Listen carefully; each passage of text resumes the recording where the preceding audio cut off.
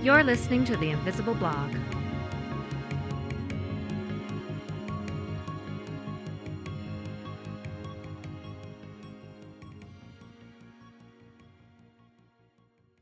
In defense of Horace Slughorn, I'd like to take a moment to tell you about the single most admirable, powerful, and wise character in the Harry Potter universe. In this brilliant series about bitchy teens, dangerously neglectful teachers, abusive parents, and obsessed lovers, there is one character who stands above the rest for skill, for hope and understanding, and even for bravery. That character is Horace Eugene Flascius Slughorn. It's easy to overlook Slughorn in the way it's easy to overlook all great teachers and mentors. It's easy to pay attention to those posturing on the pedestal and difficult to remember who put them there in the first place. Easy to remember the Olympian, nearly impossible to remember the coaches. But what about Dumbledore, you cry? Surely when it comes to Hogwarts teachers, everyone is second to Albus Dumbledore, and you would be wrong. Horace Slughorn attends Hogwarts around the same time as Albus Dumbledore. Despite coming from a pure-blood family, according to Rowling, one of the great pure-blood families, in the late 1800s, against his parents' wishes, Horace Slughorn befriends several half-blood and muggle-born students, instilling in him a lifelong appreciation of talent and dedication, regardless of birth. By comparison, it is around this age when Albus Dumbledore murders his sister in a fight with his gay lover, J.K. said it, so will I, about just how violent the race war they are planning should be.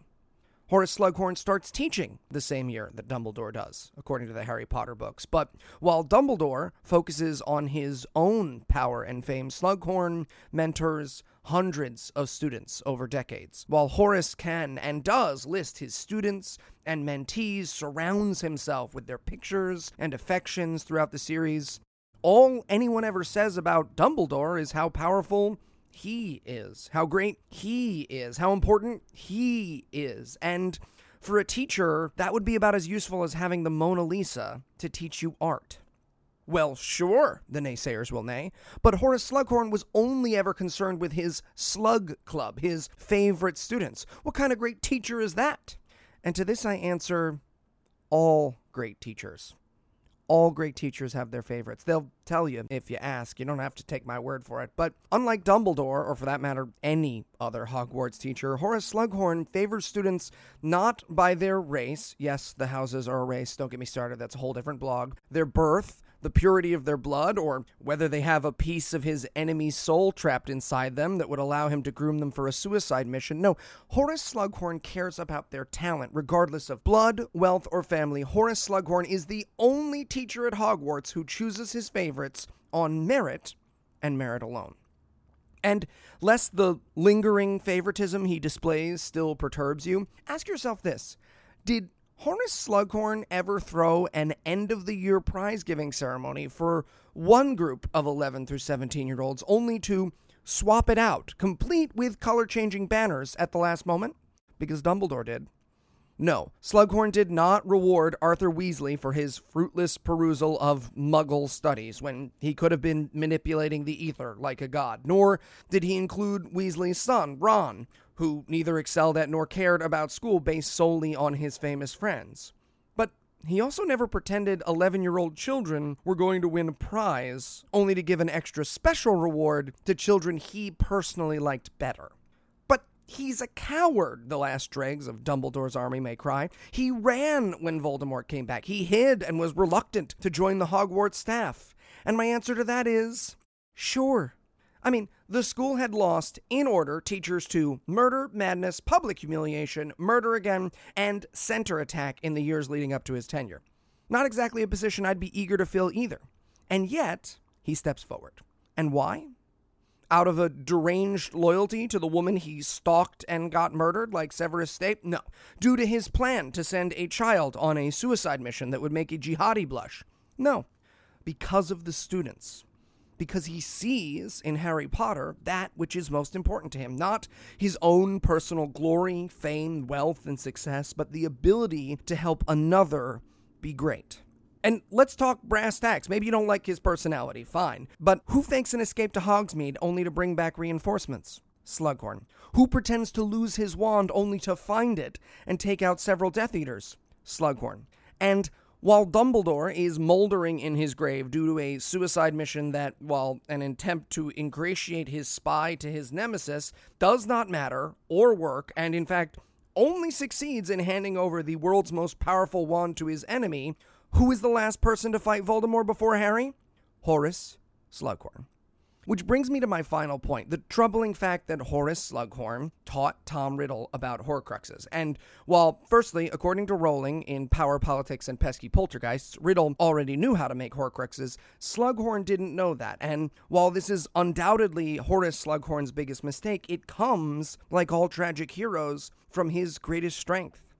Albus Dumbledore never trusts Tom Riddle, the orphan whose combination of power and mental illness would drive him to evil. In Rowling's own words, quote, Dumbledore would have warned his colleague Slughorn against allowing himself to be used by the boy. Slughorn, secure in his own judgment, which had been vindicated so many times, brushed off such warnings as paranoia on Dumbledore's part, believing the Transfiguration teacher to have taken an unaccountable dislike to Tom from the moment he had fetched the boy from the orphanage in which he had been brought up. End quote. To Albus Dumbledore, the shaking, frightened child with the powers of a god, afraid of his own mind and the pain it could cause, was always evil, always unsavable, and always unworthy. But not to Horace Slughorn.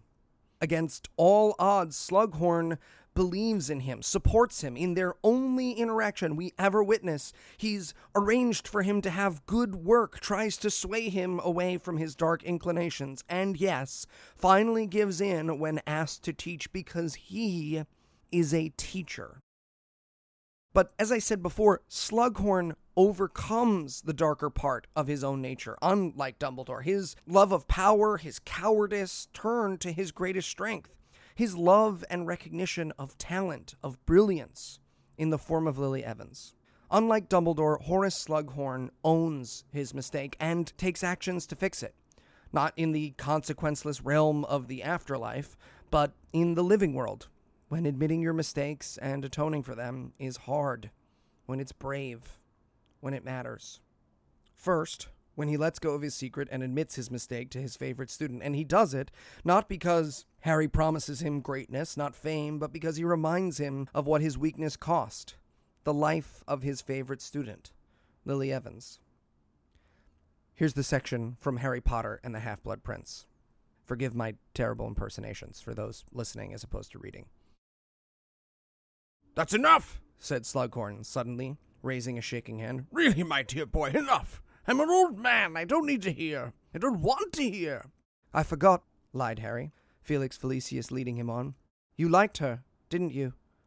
"Liked her?" said Slughorn, his eyes brimming with tears once more. "I don't imagine anyone who met her wouldn't have liked her.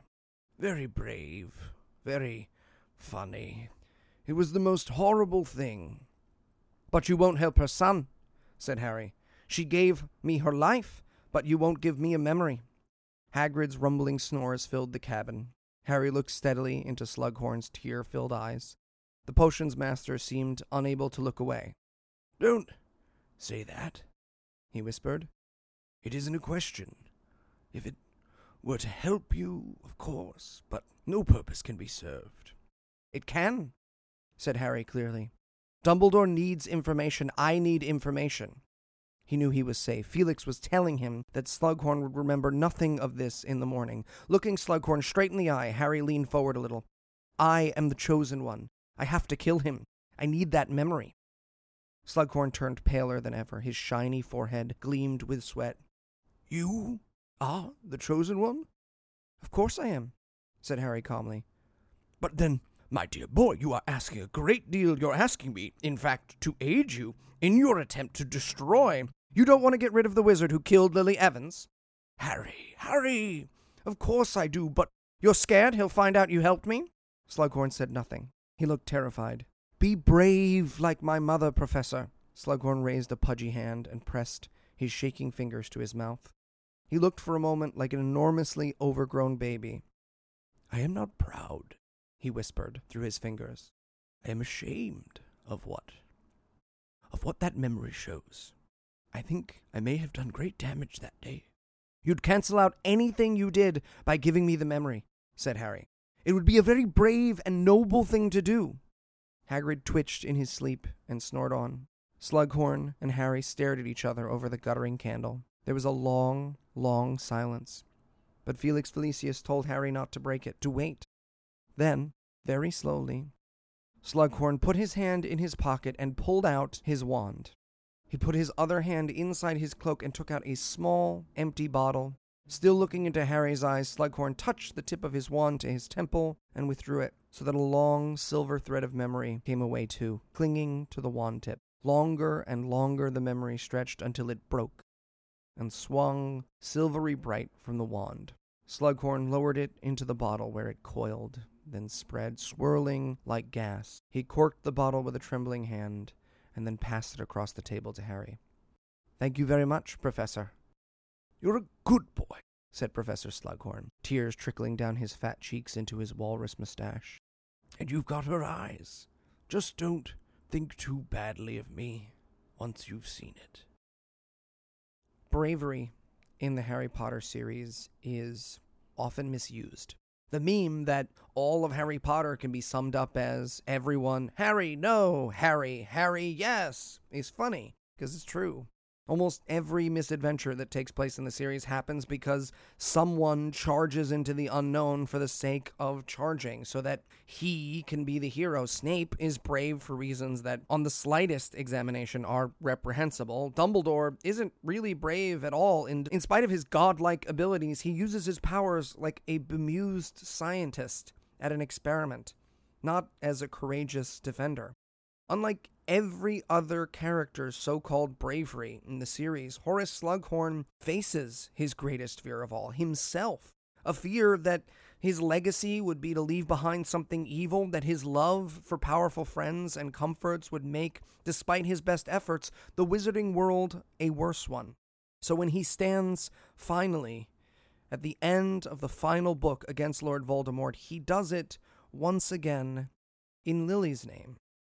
A fat, old, candy, pineapple-loving, not particularly powerful wizard facing down his own dark reflection, power for power's sake, in the form of Lord Voldemort.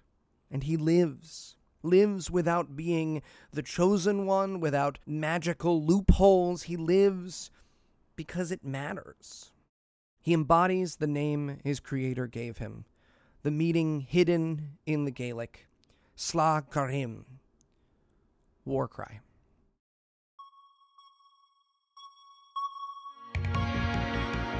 Hey guys, thanks so much for listening. I figures I'd be better at writing a passionate defense of Horace Slughorn than anything else I'd ever write in my life. If you'd like to support the blog, please head over to patreon.com/Eli Bosnick. Give what you can. Higher level patrons and I are going to do a hangout in the coming weeks, so it's still not too late to be a part of that if you want to hang out with me and my wife. And as if that wasn't enough, patrons, I got something really special for you after this one. When I was 19 years old at New York University, I was given a writing assignment to write a piece of fan fiction in the style of my favorite author, and I wrote the story of Horace Slughorn at the Battle of Hogwarts. So, if you want to hear that, along with my terrible attempts at voices in all its glory, stick around after the music for a patron-only Afterthoughts. War Cry.